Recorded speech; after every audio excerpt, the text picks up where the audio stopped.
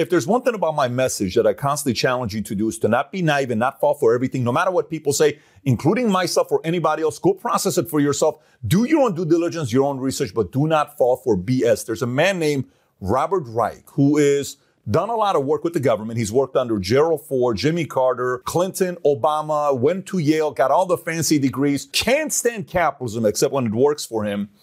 And he's pretty much a socialist. He calls out every capitalist every chance he gets. Secretly, I'm convinced this guy hates anyone who's a billionaire. He tweeted something last week that I responded to, and I asked him a question whether we should be concerned about this or not, and I want to get your thoughts on it. And by the way, if you get value from this video and it gets you thinking, give it a thumbs up and subscribe to the channel. So here's a tweet.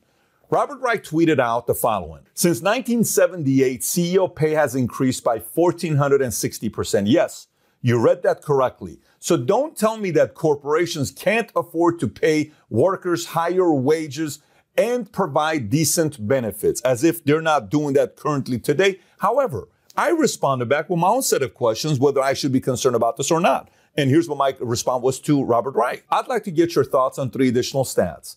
Average NBA player's salary has increased from 1978 till today by 9,400%. College tuition has increased by 1,400%. And last but not least, you make $100,000 an hour for your keynote. That's more than 99.9% CEOs make in America. Should we be concerned? So watch this here. I want you to actually test this out. Go do it. Call a speaking bureau today. I would love it if 1,000 people did this and say, how much is Robert Reich's rate for 1 hour keynote? Then take that email and post it all over Twitter and tag him and say, why should you get paid $100,000 an hour for being a professor and a government employee? How could you ask for that dollar amount? Now, here's the problem. I don't care if he makes $100,000 a month, $100,000 an hour. I don't care if he charges $300,000.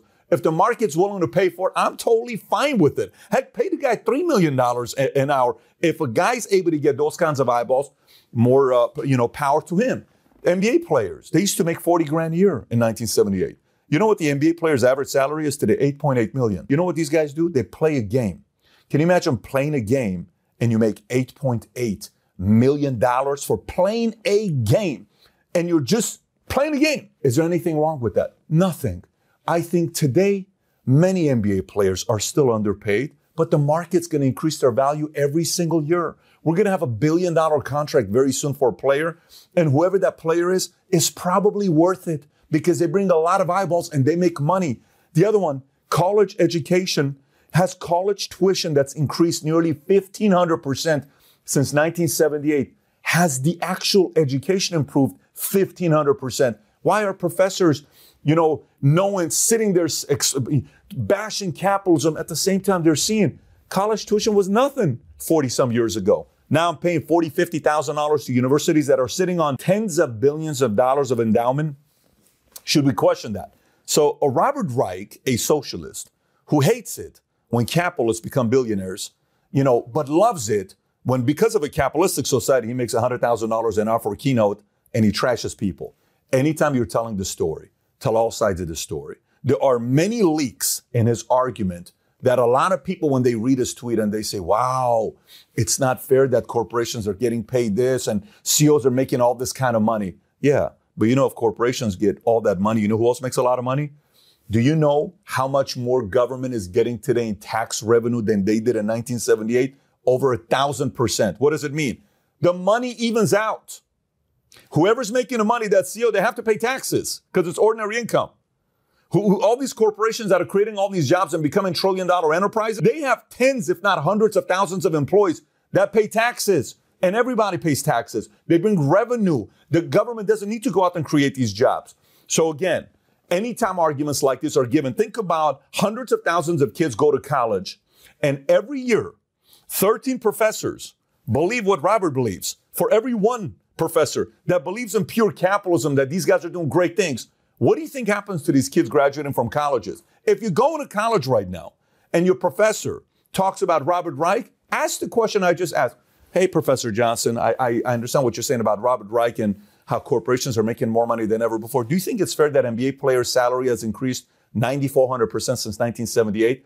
Do you think it's fair that college tuition has increased nearly 1,500% since 1978? Do you think it's fair that the same Robert Reich you just talked about made $100,000 a keynote? I think it's okay, but should we be concerned about that as well? That professor is, one, going to kick you out of the classroom. Two, they're not used to debating. They're just used to spewing out what they believe in because nobody pushes back. Students have to listen and take their stuff. But the reality is the following. Next time you hear a message like this, go see what the opposing argument is. And then from there, make a decision for yourself. If you only listen to one side of stuff that people are saying, your argument doesn't get stronger. I interview communists and socialists because I see leaks in the capitalistic argument where crony capitalism gets involved. And I also see leaks in the socialism and communism argument because it just takes a matter of a few minutes before they start seeing their own leaks. And then all of a sudden they have to make stuff up and they're getting stuck with their arguments that they're making. Anyway, so if you got value out of this video, give it a thumbs up and subscribe to the channel. I got 2 interviews I want you to watch. One is the leading socialist professor in America, according to Forbes, Richard Wolff. Loved my conversation with him. If you've never seen it, we debate over capitalism against socialism. And the other one is a professor, Astor Blair from Riverside, who sits there saying the 2 best leaders of the last 100 years is Mao, and you know who the other one he talks about? Stalin.